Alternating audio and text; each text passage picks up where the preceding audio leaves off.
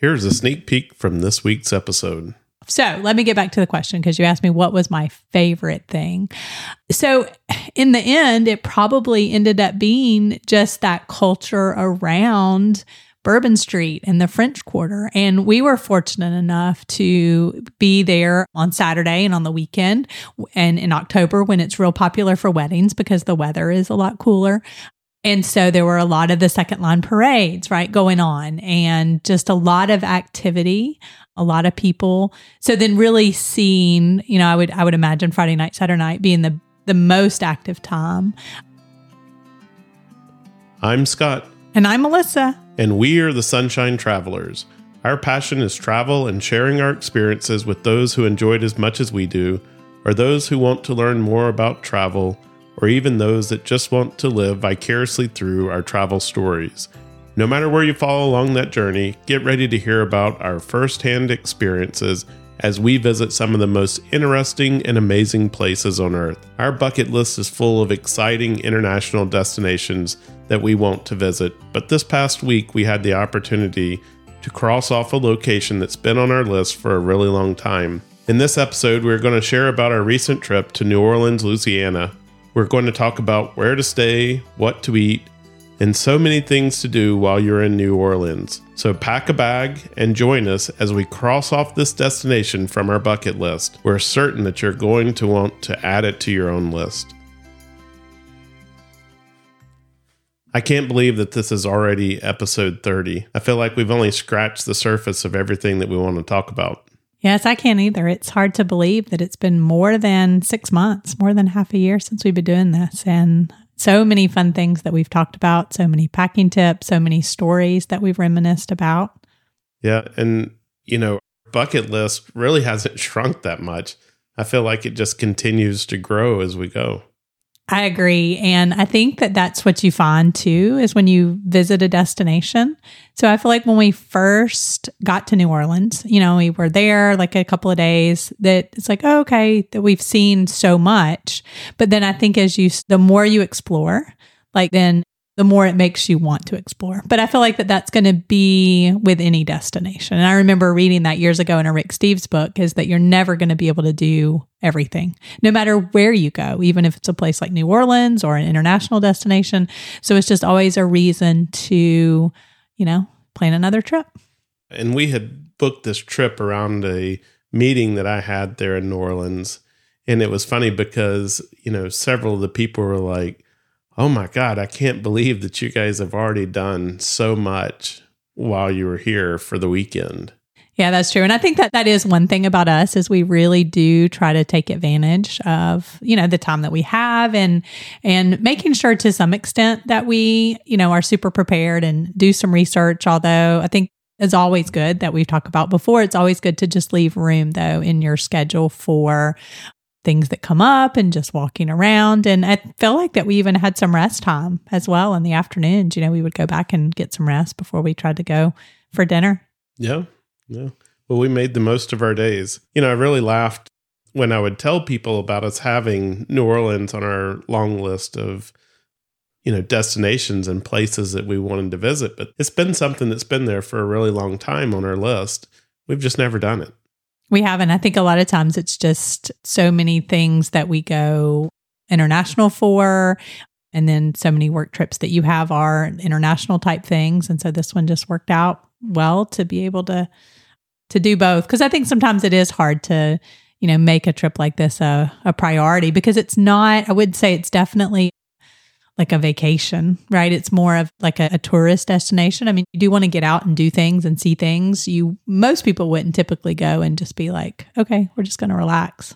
Yeah. And so we're going to have an opportunity to talk about, New Orleans. I think depending on who you talk to, they have a different opinion about New Orleans and what it is. There's definitely the, kind of seedy side of New Orleans, I guess. But I think that's true with anywhere you go, especially, some of the places like Amsterdam, right? Imagine all the great and wonderful things that we saw and did in Amsterdam.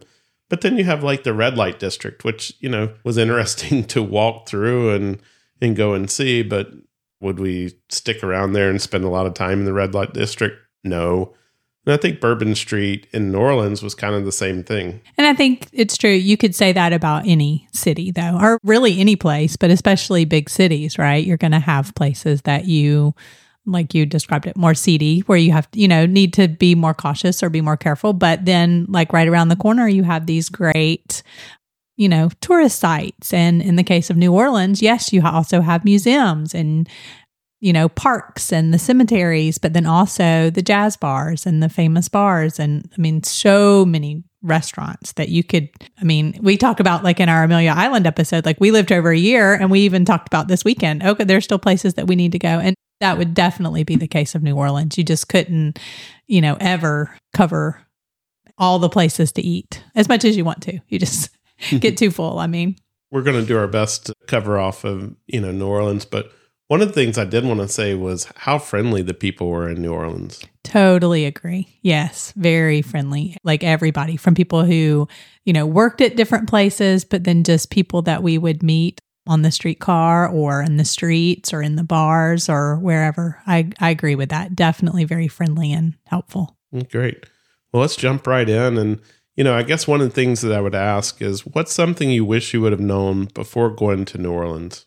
So, and this is also something we talk about. We are not good about planning far in advance and making dining reservations unless we really know far in advance that, okay, this is something that like we have to do and we need to put this on a list. But I do think that for the very popular places to eat, that you definitely need to plan ahead and make reservations. I did have somebody tell me, so just an example, Commander's Palace, we looked. We probably could have gotten some if we had started planning when we knew this trip was happening. But we, again, was just like, okay, it's hard to know like what day and what are our other plans going to be and when do we want to eat, just because we are not, we enjoy food, but we're not like super foodies, I wouldn't say, to where we say, okay, we have to do this or we're going to be completely disappointed.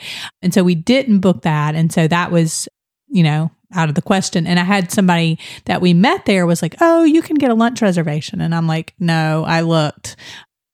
Can't even get a lunch reservation there. So, because they are popular. It's like the $1 martinis for lunch. And I think it was just a popular, probably always is, but a popular tourist time. And so. Yeah. And Commander's Palace in particular, some places you can make reservations the day before, stuff like that. That's not the case here. You needed to make those reservations well in advance. Absolutely. So that's probably that would be the one thing that I would say would be helpful to know. The one thing that I thought about that I wish we knew before we visit there is like where you stay matters. Now, in our case, we were staying right on the edge of French Quarter, right there on Canal Street, and we were in a great location. But if we had been picking this based on like, our preference for Marriott hotels and stuff like that, we may not have stayed in as great of a location as what we ended up staying in. Yeah. And I was going to agree with that for sure, is that location here is especially. So if you want to spend most of your time in the French Quarter, and so if you want to be available, have availability to just be able to very quickly go to some, bars or music venues at night, then you definitely want to be along that. So that is right along Canal Street on the French Quarter side. And there are a few hotels that are like closer to the river that then would be within walking distance, but maybe a few more blocks. And so then you do have to, walk a little bit further. But I totally agree. That's where I would definitely recommend that you stay. Also to think about is like at night, you're walking. When you stay over on the riverside, you're walking away from the more crowded places. And so you're kind of getting away from that zone where there's safety in numbers kind of thing, right? And so it's just something to think about. Not that those are bad, and you could always get a taxi or an Uber or something to take you back to your hotel if you wanted to. Or if you're, in a big group, you'll be perfectly fine. But just something to kind of think about is location when you're booking your travel. And so on this trip, because the meeting that I was going to was at the Ritz-Carlton, and we were able to get a discounted rate because the meeting was being held there, and so they guaranteed that rate a few days before and a few days after if you wanted to go and stay. We stayed there at the Ritz, and that was a great hotel. Yeah, it was a fantastic hotel. And we made use of the concierge because we had not made those reservations and wanting specifically on Sunday to have our brunch. And so he was able to come through and find us a place that was great, that had availability, and just take that off our plate while we went out eat, I think, and took care of that for us. Yeah, found an absolutely fabulous place for us to go, and I think we can talk about that in just a little while. So what would you say was your favorite thing about visiting New Orleans?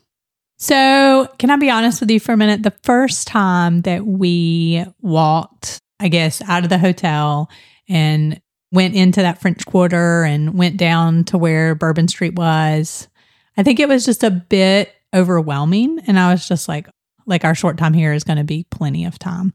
But part of that probably was like we got in right after lunch, or so being like a late lunch, we were pretty hungry, as is the case with us a lot of times. So I think part of it was that, right? And then just being able to find a place and when things are crowded. And thankfully, that was when we had talked to the concierge and he was like, oh, where are you thinking about going? If that's super busy, like I would recommend this.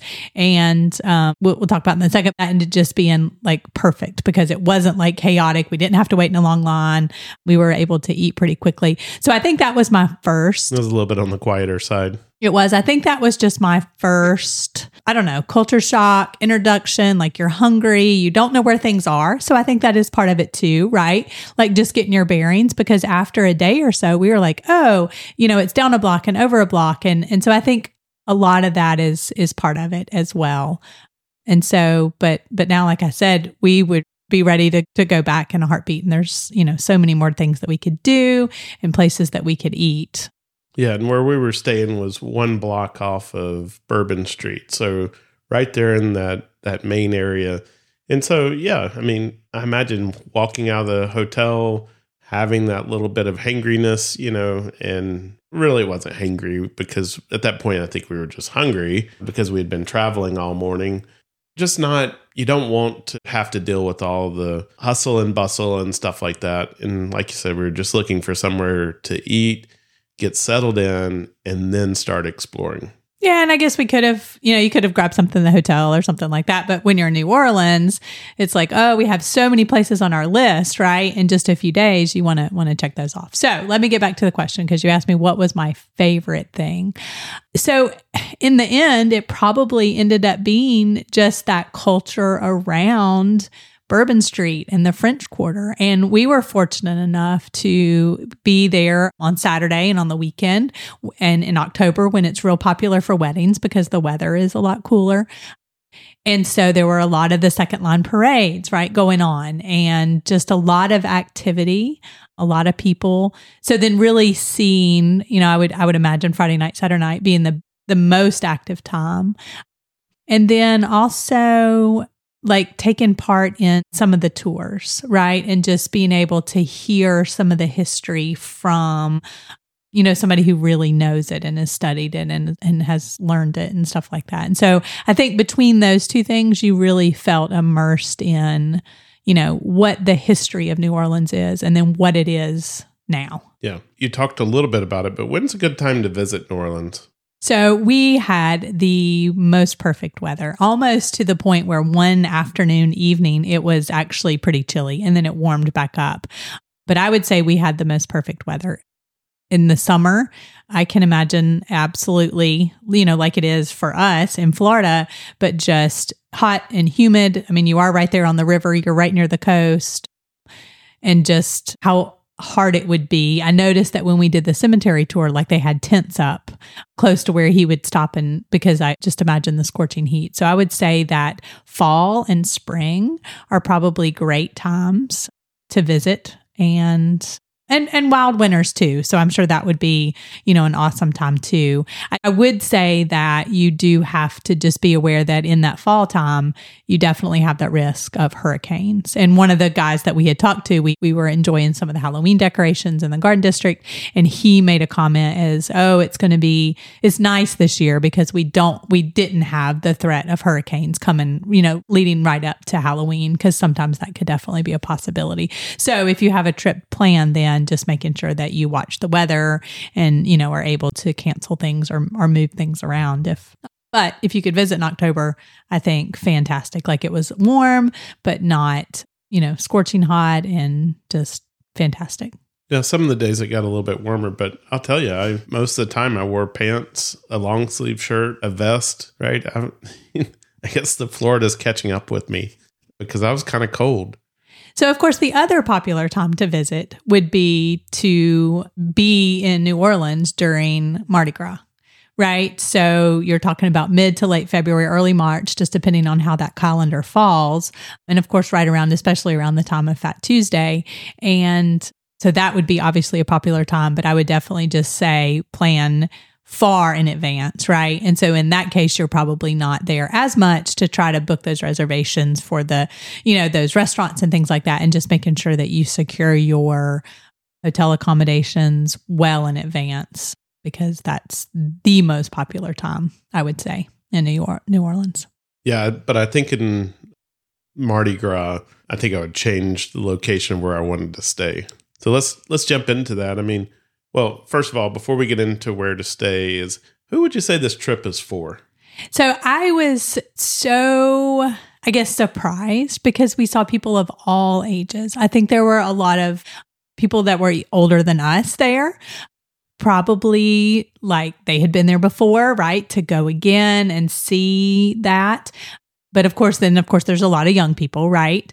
And then, but families, a lot of kids. Now, I would say, during the day, it's fine to walk around in the French Quarter and go down Bourbon Street and things like that. But I wouldn't recommend having your kids down there, at night. But if you take your kids into Bourbon Street in the French Quarter any time of the day, just be prepared to answer a lot of questions. Right. But there are so many things, and we'll give a short list closer to the end, but there's so many things with kids, and you could talk about history, and there's so many different things that they could learn, about the city and things like that. So I would say people of all ages.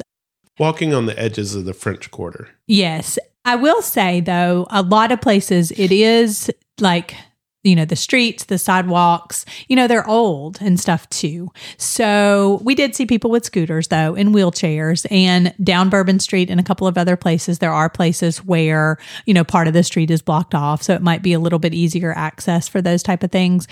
But just being aware that, sometimes it is, broken sidewalks, and especially in the Garden District, right? The trees are old and the sidewalks are.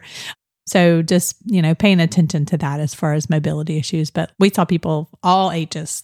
Yeah, the sidewalks, especially out in the Garden District, were very jacked up from the tree roots, how they'd push the concrete up. And, we knew that from living in Newnan, where, living in that historic area, those trees had been there for hundreds of years. The sidewalks are relatively new, right? So it's the sidewalks encroaching on those trees, not the other way around. All right, so, let's talk about where to stay. And I think this is going to be a little bit dependent upon what's your reason for being there. Right. And I would say especially where you want to spend the majority of your time, so that you're not spending a lot of time or money, right? Taking taxis, taking Ubers. I would not recommend driving. No. If you're staying maybe in the Garden District or somewhere like that, I think driving would be okay. But if you're staying in the French Quarter and you're going to spend most of your time in the French Quarter, do not rent a car. You're going to waste so much of your time trying to get anywhere in the first place, and then you don't need it. Yeah, and you would have to pay a lot to park at the hotel, and we wouldn't recommend parking on the street. So for two reasons. So we have to share these two incidents. So one night we were walking, and there was a girl parallel parked between two cars, and she literally slammed into the car behind her, slammed into the car in front of her, slammed into the car behind her again. Of course, then people are talking to her on the street, and she was like, wow, they're too close to me. So the car in front of her and behind her, I mean, we kept on going. So, but I'm sure that she did not stick around to say, oh, I hit your car. Second incident is we were walking, I think, to breakfast one morning, or down to see Jackson Square the next morning, and there was one car. It was real early. Yeah, and all the windows had been smashed sometime that night. So I would not recommend, like I said, driving. Now, if you're driving in, I guess, yeah, just park the car. But if you're flying in and you're not staying in the Garden District, I would say just take transportation. And if you did plan to say go out to some other something that's outside, maybe see if you could rent a car for that day or figure that out. Just because I wouldn't leave my car right there in the French Quarter. And like you said, you wouldn't want to drive. And we saw people who were like, would come out of a bar and then they would like call a Uber or Lyft or something like that. And there's like, we could have walked back faster because then they've got to go way around. Well, first of all, the traffic, it's stopped, right? But they're having to go way around to get back to the hotel. So like we could walk the 6, 8, 10 blocks, whatever, so much faster than a car could get you back there. Yeah, because for the most part, Bourbon Street is pedestrian traffic only. I mean, I remember the first day there was some car traffic there, but past that, I remember there being gates and stuff like that set up. And so it was pedestrian traffic only, which creates a huge traffic congestion for the rest of the French Quarter. So I wouldn't want to drive there at all. That would be miserable to me. And then, like you said, I can't believe anybody would get an Uber or a Lyft or a taxi because they're going to pay a lot of money for just sitting in traffic. Yeah, so the cross streets, right? People could cross on those cross streets, but it was just like traffic. And then you have the traffic stopping for the second line parades and for the carriages and for this and that. So that would be our recommendation. So just to make it easy, let's give a few examples. So we had mentioned the Ritz-Carlton, which is several blocks up on Canal Street, fairly near Bourbon Street. But on that same side of Canal Street, close by, was also a Hyatt hotel. There was a New Orleans Marriott hotel as well. And then as you go closer to the river, so right on the river, there is the Four Seasons New Orleans. There was also the Hilton New Orleans Riverside and a Westin New Orleans. And then kind of in between those two things is an Intercontinental and an Omni and a Le Méridien and a Loews hotel. And so just lots of options right there. But I would say just personally, that was our favorite place to be, right? Because then we could enjoy those music venues at night and then just be back at the hotel. But then like during the day, we could go down to the Garden District and see some things. And so we said that if we would like to, but if we're ever there during Mardi Gras, we would stay in the Garden District. So stay outside of the madness, which is going to be the French Quarter with all the, hundreds of thousands of people or millions, however many come in to the French Quarter for Mardi Gras. Stay out in the Gardens District, and you're still going to have the parades that come down St. Charles there, and so you can enjoy the parades without having to be in the hustle and bustle of the French Quarter. Right, and there is the streetcar that goes back and forth to the Garden District, or you could have, an Uber, a Lyft, or a taxi or whatever drive you in most of the way, or get you pretty close and then just drop you off as well. But out in the Garden District, you're most likely going to be staying at a Airbnb or a bed and breakfast, something like that. Yes. Something boutique. So that gets us to where to eat. There was no shortage of really good food while we were there in New Orleans.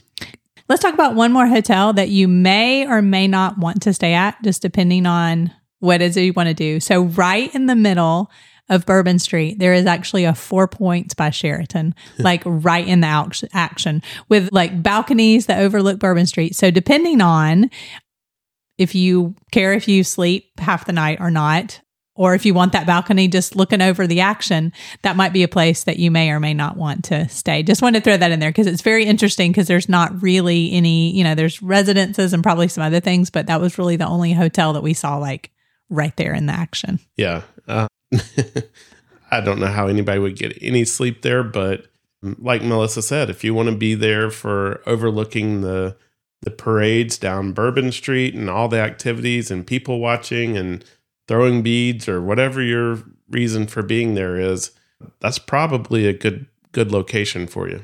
And one other note, if you do decide to book like an Airbnb or a VRBO or even probably a bed and breakfast, you might actually end up with a haunted place. Yeah. We can talk more about that in a little bit.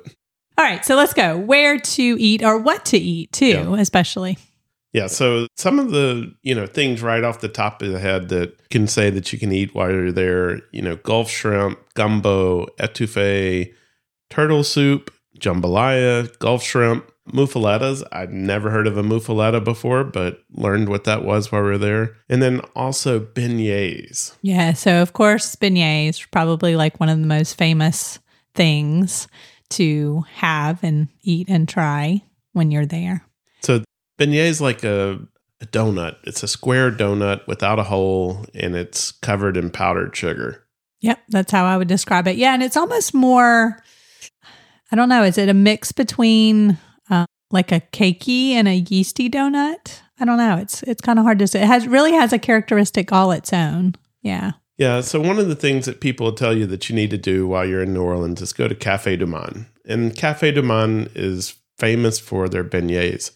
But we found that their beignets aren't quite as good as, say, the Ritz-Carlton. So this may be an unpopular opinion, and we wondered if, so here's what we actually did, is that we had the day we got in, we had that kind of latest lunch, and then we ended up having a haunted tour that we're going to tell you about, and then going to a music venue and listen to music for a while. And when we left there, we're like, oh, we're a little bit hungry, but, nothing really that was still open. They had pizza, they had wings, they had hot dogs, they had, as we walked down Bourbon Street, we're like, oh, we don't really want any of that. When we get back to the hotel, we're like, okay, but we really need to go eat something. And so, I don't know. I think you may have said, you want to go to Café du Monde? So it's like 11-ish, 11:30 at night. And so they were open. So I don't know if they were open till midnight or they're open 24 hours. Yeah. So I'm not sure about that. I don't know if that was like, you could order stuff 24 hours, but anyway, it was open at least till midnight. So we were safe. And so we were able to, no line, right? So be prepared. If you go any other time of the day, the line is going to be long, and they have a carryout window and they have a place where you can sit down. You can just like first come, first serve, wait for a table. And basically it's beignets, it's coffee, cafe au lait, it's hot chocolate. I think that's pretty much it, right? Yeah. And it's just like constant. There's powdered sugar literally everywhere. We're going to put some videos and photos on Instagram, but there's powdered sugar everywhere. So we did not have to wait. And so I would say while the beignets were, they were good. They were pretty heavy, right? And pretty thick. Yeah, very doughy. Yes, very doughy. So I don't know if it was just that time of day, but we also did have them at the Ritz-Carlton. It was cute. They have a little cart, and sometimes I saw it more on the weekends, right? As we were checking in, but they were like little small beignets. But I did want to try their bigger beignets. So I had those for breakfast one morning there at the hotel because I had asked the guy at the little cart, oh, can I take your picture? Can I take a video of you serving it? And so he said, sure. And he said, I've heard that ours are the best beignets. And so I said, well, yeah, I tend to kind of agree because they were just they were different. They were much lighter. And it could be that they just, they're having to mass produce them so much, or it was late at night, but that was our experience as well. And so I had them for breakfast. They were very light and fluffy, not heavy dough in the middle, and very excellent. Well, we weren't alone in this opinion. During one of the breaks that we had there in the meeting, they served the beignets, and I heard someone else make that same comment of, oh, these are really good. They taste better than the ones at Café du Monde. So it may be a controversial opinion, but that was the opinion that we have formed. But we, of course, we had to try it for ourselves. So please make sure, if you haven't, go try it for yourself. Also, let us know what you thought, if you tried some other beignets, what you thought. But this is somewhere that I had heard about. I remember my parents talking about going to New Orleans like years ago when I was a small child, and having in our refrigerator, a lot of times having some Café du Monde beignet mix in the can that you can buy. Like it's not like we made them that much, but we would have that in the refrigerator. So we did try one other. So there's a very popular place that has several places like we would see throughout is Cafe Beignet. And so I tried some of those in the one afternoon, and I would say that those were in between. So let's talk about a few of the places that we ate other than beignets, because we did have some of that really good food that I mentioned, the gumbo and the etouffee and the jambalaya. So when we first got there, we went to this restaurant called Redfish Grill. I think they're known for like their oysters. There was somebody who was there who was actually shucking the oysters when we sat there at the bar. They also have we were there during when they had a happy hour menu. So you could have oysters, you could have a few little appetizers, and then they also had their gumbo.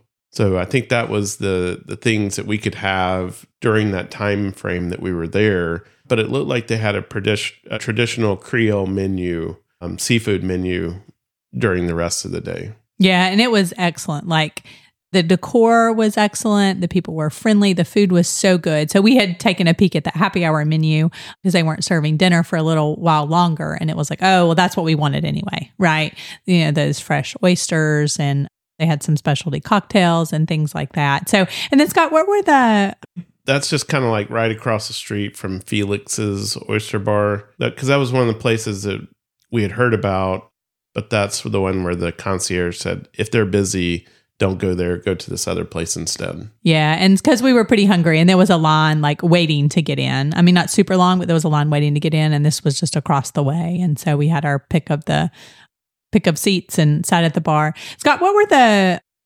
boudin balls? Yeah, I don't know exactly how you say it, but that's what it was. And these were made of alligator sausage.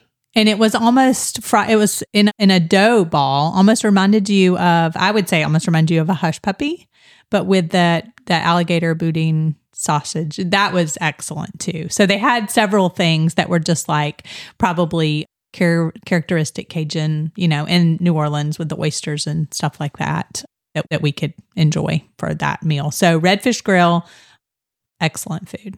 And then for the one day when we went, or Sunday when we went to have brunch, the concierge was able to get us a reservation at Broussard's. Right. And so after the fact, we realized that we're so many people who were like, you haven't been to New Orleans, you haven't had brunch until you've been to Broussard's.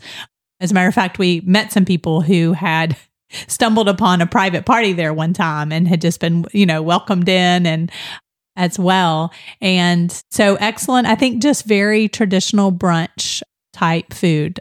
So you had chicken and waffles, and of course they had endless mimosas. They had bottomless mimosas. They had several varieties of eggs Benedict. They had shrimp and grits. And I saw somebody order those shrimp and grits, and the shrimp were like the size of like your hand and the whole piece of shrimp. And so just an excellent place. We had, like we mentioned, fantastic weather. We had a seat in the courtyard, and a little jazz band came around, play some music. And so the other funny thing that I would say about that is then it's probably the only place I've ever been. So you enjoy your bottomless mimosas. And because it is open container in that whole area, they're like, oh, let me fix you one to go, right? Because usually it's like, okay, they want you to not really have that many, and he was so thrilled. I was like, oh, okay, I'll take one to go.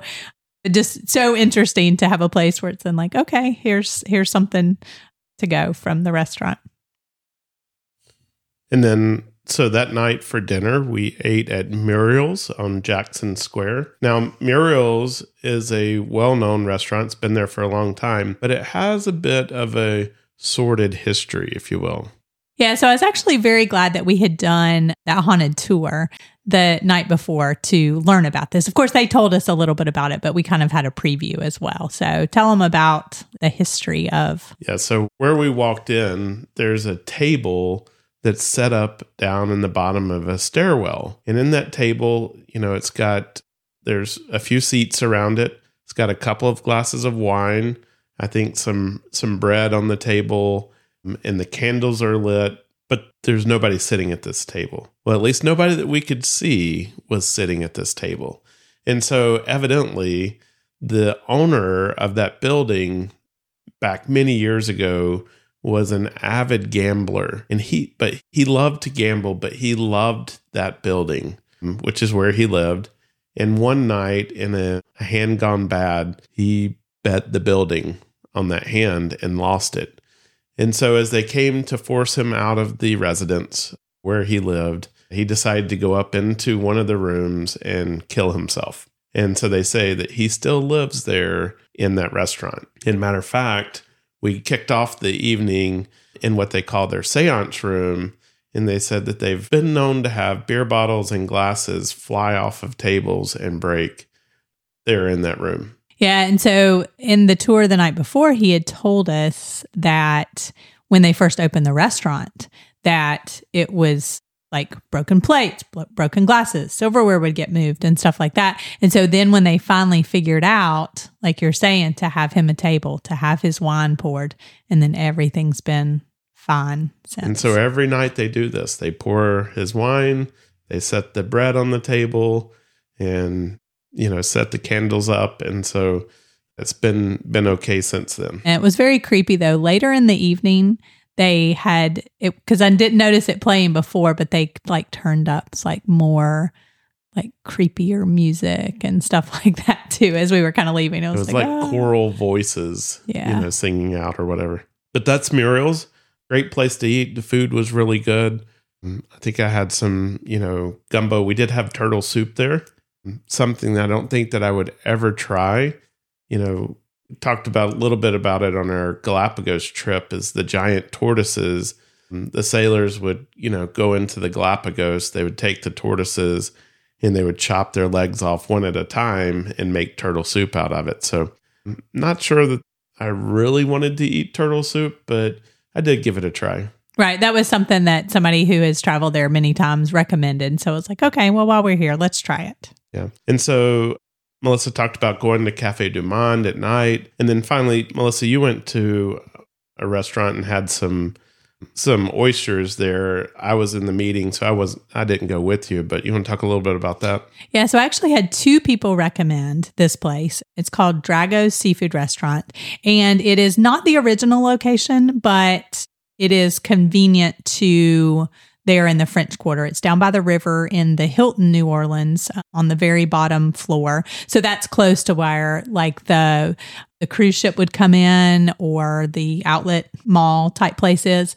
So their char-grilled oysters are the thing there. So, of course, I had to try that, and you could get half a dozen or a dozen. And so I wasn't sure. So the oysters that I had at the Redfish Grill were massive.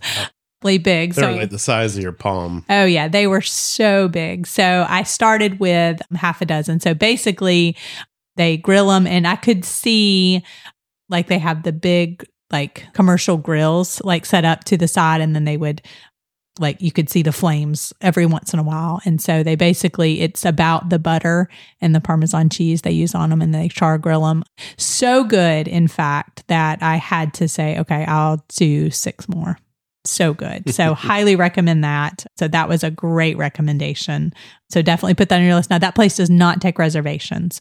It is like just walk in only, first come, first serve, but it was a large place. So you would normally think, okay, a restaurant and a hotel, but because this does have a reputation for that. And we enjoyed the breakfast at the Ritz-Carlton. We had that on the day that we were leaving. It was a fantastic breakfast. You can order off the menu or a buffet, but it was all really good. Now, there's a number of places that were recommended to us, either by people who live there in New Orleans or people who visit New Orleans often. We didn't have time to visit all those, but I think we'll put some of them in the show notes. And so if you're looking for good recommendations, these places became highly recommended to us. Yes, and most of them are just scattered throughout, mainly the French Quarter, but then the Garden District, a few other places, and some of them have multiple locations. But yeah, I think you could definitely have a culinary tour of New Orleans for quite a number of days. Which I think that brings us to our next topic, is kind of what to do in New Orleans. And one of the things you could do is do a food tour. Yes, you definitely could do a food tour. And I would think that would be a great way to like experience. We've done those in a couple of places, like in Belize, we did one. I think it would be a great way to, in a short amount of time, right, to get a taste of a lot of different things, and then hear about like a lot of these restaurants have such a history as well. So I would say that would probably be something definitely to put on the list. So I will say, you asked earlier about what was something I would recommend or give a tip. I was glad that you had booked a couple of tours in advance for us this time. You actually did the research and booked those. So I was glad that you had done that. And there's lots of different tours that you can do, but the two that I think were of most interest to us were you did a haunted tour, and that was with a company. We did book it off Viator, but it was with a company called Witch's Brew Tours. And you just met downtown in the French Quarter. And what I liked about it was we got there a little bit early, and they did have like a little room, and it was almost like a little preview of the different things that you were going to see. But what I liked about it was that they talked about, like, I guess, different time periods, right? So they picked, like, New Orleans has a pretty, a long history for a place in the United States. And so they talked about like these different, I guess, time periods. And so it kind of gave you the history of New Orleans as it went, even up to like as recent as Hurricane Katrina. So I appreciated that about the tour. So we learned a little bit about voodoo and where voodoo comes from. It comes from West Africa mixed with the Catholicism that was prevalent in the French Quarter. And so between, it's not like witchcraft per se. And I think a lot of people think about it as witchcraft. It's about the spirit, and the spirit sticking with something, physical, right? So like a building or an object or something like that. And there were a lot of voodoo priestesses and so forth, and priests that were kind of intertwined with the Catholic Church a little bit. And that's where the big history of voodoo came about. And there's some very famous and notorious, or maybe not notorious, but very famous practitioners of voodoo who lived throughout the time. And we learned about that on the tour. Yeah. One thing he mentioned was, I think we have a view of voodoo that's more like curses and things like that. And he kept referring to it as like Hollywood version of voodoo. But in reality, that wasn't the intention or the practice of it there in New Orleans. Anywhere in New Orleans, you can go in and buy a voodoo doll, right? So don't get me wrong. It's not like this was some kind of great thing or whatever. But, some of the people are like, don't be afraid to go into a voodoo shop, because they're not going to put a curse on you just for going in the voodoo shop. You can learn more about it and the history of it by going in these different places. And so we did book the tour. We learned about vampires that lived in downtown New Orleans in the French Quarter, and that was pretty scary. And like, these are well-documented cases as well, some of which were even, they say, are even documented in film. But I definitely started looking at people differently after we heard about those vampires, because I think I saw a few of them. And so you could actually do like a tour that was more, catered toward voodoo or witchcraft or that kind of thing too, if those are the other types you're interested. You could also just do just a French Quarter walking tour, just where it just talks about like the straight history without it being like what we did, which was... Well, I'm just laughing because remember the old ladies that walked up when we were trying to check in, and they were talking about that they had booked some kind of tour and they weren't sure, and what they ended up on was a pub crawl. Yes. So pay attention, I guess, to what it is that you are, what that is you're booking. So I guess, speaking of that, what's neat about this tour is that if you wanted to take a drink along, right, because it is open container there, and then about halfway through, we did stop if you need to find a restroom or whatever, because it was a couple of hour tour, and there was a couple of bars there, and then you could stop in and get a drink to take it for the rest of your tour. But you can do carriage tours. So if like walking is not your thing, you could do a horse-drawn carriage tour and learn about the history. We saw some people at night even. So I know they have daytime bicycle tours, but at night we saw one where they were like all lit up as well.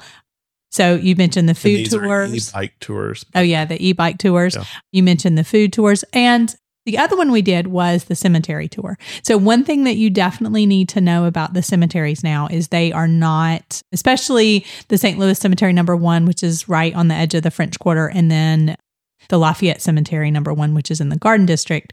Those used to be just open to the public. And so they are now not. I think they've had some vandalism and some different things. So in order to enter those, you do need to book a tour.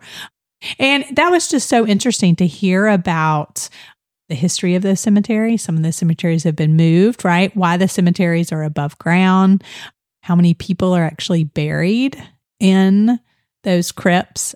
And then, of course, just some of the famous people and the famous things that you can see on the cemetery tours. So, and that one wasn't as long. That was like an hour.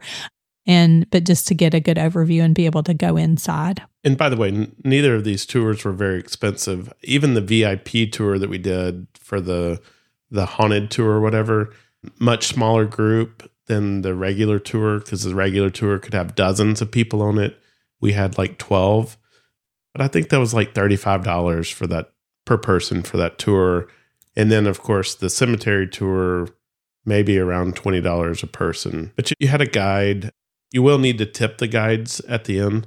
So make sure you're preparing for that to be able to give a cash tip.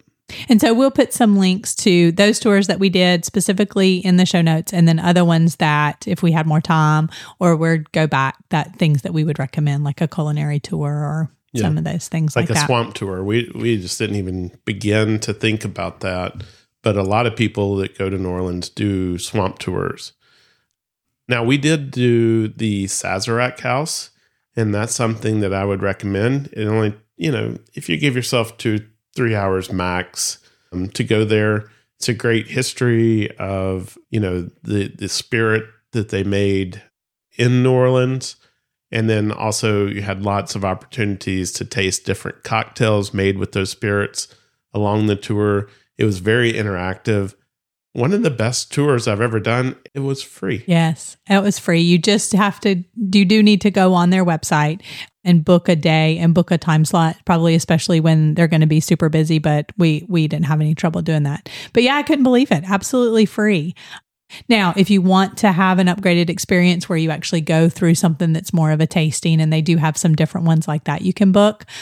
But yeah, very well done. An excellent museum. And if you were in a super hurry, and you didn't really dig into it, you could probably do it in an hour, but it is self-guided. And so you could really get into it as much as you wanted to. But yeah, super interesting, especially for us, because we have done the Kentucky Bourbon Trail, and the Sazerac is the parent company of Buffalo Trace. Right. And a lot of other brands that we were like, oh, they own them. And so they had like a mini distilling place there where you could see, like how the process would go and stuff like that. So excellent. And that's just right there across. That's on Canal Street, just right near the area where we were. And while I was working one day, you went and did the National World War II Museum. Yeah. So the World War II Museum, if you are into history, it is definitely worth a visit. And again, you can just have like a basic ticket, but then you can go as deep as having special tours or having, staying to watch the film. So lots of different things, but just an excellent, well done museum. From what I understand, it actually started out, it was just really going to be more about Louisiana history and World War II, but then just kind of turned into, and still growing from what I could tell, that they keep adding to it, into just a comprehensive tour. And so that would be one that would be good for older children who are studying American history and world history to really go through that. Because again, the way that they presented that, the interactiveness and the videos and the way that they had the rooms like themed and decorated to where you really felt like that you were there. It was just really, really well done. Well, boy, we could just keep going because I feel like there's just so much stuff to do in New Orleans, and one weekend really isn't enough time. Yeah, like I mentioned, I was like, oh, okay, this will be plenty of time to see everything. But now there's quite a few things, and especially restaurants to eat at, other music type venues. Well, that's what I was going to say is at night. So that's one of the great things about New Orleans is at night, you can do all that stuff during the day, and then you have a ton of opportunities at night to catch live music. Now, on Bourbon Street, there is no shortage of places where you can go in and hear music, right? It's blaring all around you. You'll have bands. No historical significance. They're going to be like cover bands or hip hop or, things like that up and down Bourbon Street. So plenty of places to hop in if that's your thing, especially if you're there with a group of friends, maybe a bachelorette party or something like that.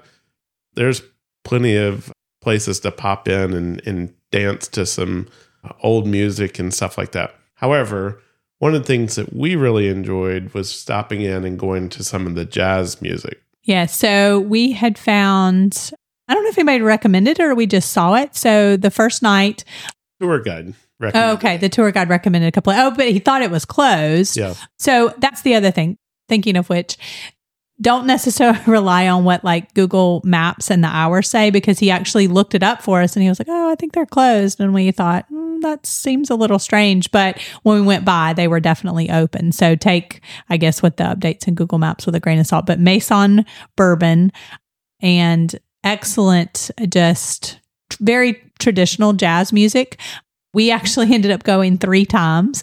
And so seemed like it was like a certain music company, but they have a lot of musicians, right? So we saw the singer there was a couple of times. One of the players who did like the clarinet and stuff, he was there every night, but then the bass player or the piano player or the drummer like switched out. So highly recommend that one. They did like 4 or 5 sets every night, no cover charge. I think they, requested that you do like, 1 drink minimum per set or something like that. So we enjoyed that one.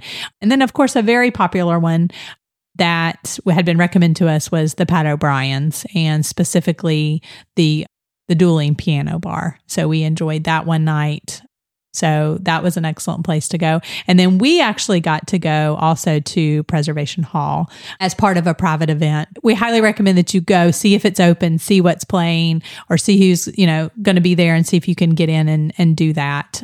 Small venue there, but just like Preservation authentic. Hall is, they say that their mission is to preserve this historic jazz music in the state of like the 1960s. So like Preservation Hall, the room, it was wood benches and they hadn't touched the room since like 1961, I think they said.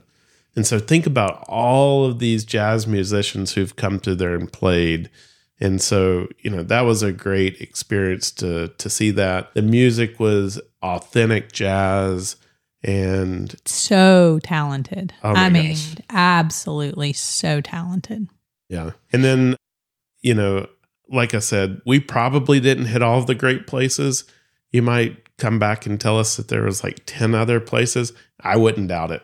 Yeah, and one other person had recommended to go, I guess, further out to Frenchman Street.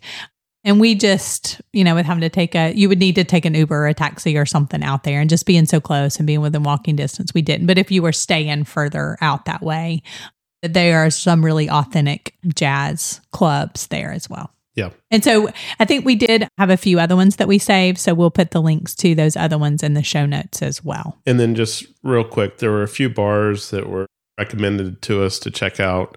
Lafitte's Blacksmith Shop Bar. We did go there on the haunted tour, and so we had a drink from there. The Roosevelt Hotel Bar, French 75 Bar, and 21st Amendment Bar at La Lucerne. And so a couple of other tips. So definitely take the streetcar if you can. And it's not too difficult really to figure out. They do have an app. So it's the La Passe RTA app. So if you go looking for it, that's probably the easiest way to do it, because other than that, you did have to have exact change, which I think was like $1.25 per ride, or you could do like a whole day pass for $3. But you can very quickly and easily, they've got that app set up very efficiently. You can do it with Apple Pay and stuff like that. And then on that, you can look to see. So of course, if you wanted to have the buses, if you wanted to have the ferry boats, the river boats as well. We mainly just looked at it. The map was very easy to tell. So basically with those streetcars, it has 4 lines. And if you're right there on Canal Street, that would probably be a great place, or to walk down to Canal Street to take those. If you're in a hurry, though, don't take the streetcar. Yeah, so they do stop frequently, right? And so, yes, we think of it as, that's a very touristy thing to do, but no, like local people were riding this, right? You could tell we went in the afternoon, they were getting off work, or there was kids, coming from school and different things like that using those streetcars. But that would be the best place, right? Right there on Canal Street, you could hop on it. Just a very inexpensive way to do that. You could take it north and south. That one went out, like I said, to the Garden District and back. And then there's one along the waterfront that you could change. But so definitely don't miss that. But if you're concerned more about like, where's it going and paying for it and things like that, use that app. So Melissa, this is a destination. And as with any destination, we always like to wind up by asking you, what do you need to pack for this trip? So I would definitely say comfortable shoes. And I took a lot of my sandals, and I wish I had actually brought another pair of tennis shoes because the streets are a little kind of yuck. So I was just like, okay, every time we went back, I was like, I need to take a shower, wash my feet, that kind of thing. So closed-toe shoes. I mean, and you are going to be walking a lot, which a lot of people do like to wear tennis shoes for that. And so we needed a mixture of clothes just because those temperatures did dip down. So I actually should have brought like another jacket or another sweatshirt. So just look at the weather at the time that you're coming. So if you're there in the summer, you're going to want shorts and tank tops, just like probably the absolute coolest thing you have. But I will say a lot of those restaurants where you need reservations, they do have a dress code, especially places like Brennan's and Commander's Palace. And so look on their website to make sure that you know. So like I think at Commander's Palace, they really wanted like men in jackets. I think said jeans were okay, but it was like absolutely no ripped jeans and things like that. Cause I did, look as I was like looking to see if we could get reservations. So pay attention to that. And then if you do go to those nicer restaurants, you are going to want to dress for dinner. So I had taken several, sundresses, and that would have been easy, for the summertime too, as well. So, but we also needed a mix of jackets and, jeans and shorts. And so just pay attention because we did have from high 50s up to 80 in the day. And so it was a pretty big temperature swing. So if you're not used to that. And if you're going during the summer, you're definitely going to want to take, warm weather clothes, shorts, like button-up shirts and stuff like that to be a little bit on the nicer side, but you're not going to want to wear jeans. No, for sure not. And I would say just pay attention if it's going to be rainy weather, right? Pack a rain jacket and umbrella, things like that. I would also say for women, just have some kind of bag. I mean, we never felt unsafe or anything like that, but just have some kind of I just took a crossbody bag that then I could wear in front of me, to just have phones and stuff like that. But just kind of watching. There were a couple of times where it was when we were down closer to Jackson Square, looking out over the river, and this guy was talking to Scott, and you're like, is he being friendly? What is he doing? Pat you on the back. And so it's kind of, you're kind of thinking watch your pockets. And you did mention, oh, I've got on these shorts or your Fabletics pants or something like that, right? Where it had an extra little inner pocket. And like I said, we didn't ever feel unsafe, but it was just, just kind of maybe just, well, yeah, okay, what's going on here? They're well known for their people who walk up and they'll say, I bet you that I can tell you where you got those shoes on your feet and what time and date. And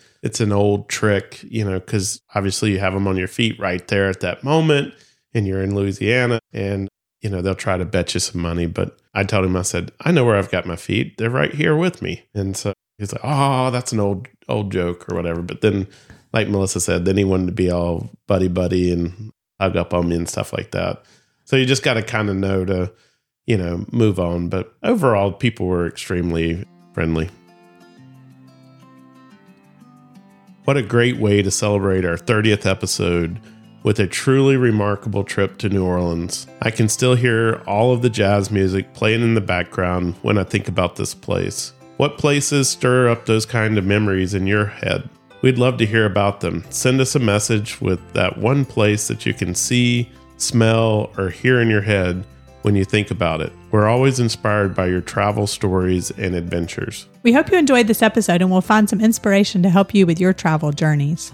Please consider going on your favorite podcast platform and leave us a review. The more 5-star reviews we have, the more likely we are to be featured and discovered by others. Make sure to follow or subscribe to our podcast to be notified of new episodes as they are released. You can also find us on Instagram as Sunshine Travelers Podcast. Remember, that's Travelers with one L. Most importantly, share it with your friends and help them catch the travel bug. You never know, they may become your greatest travel companion.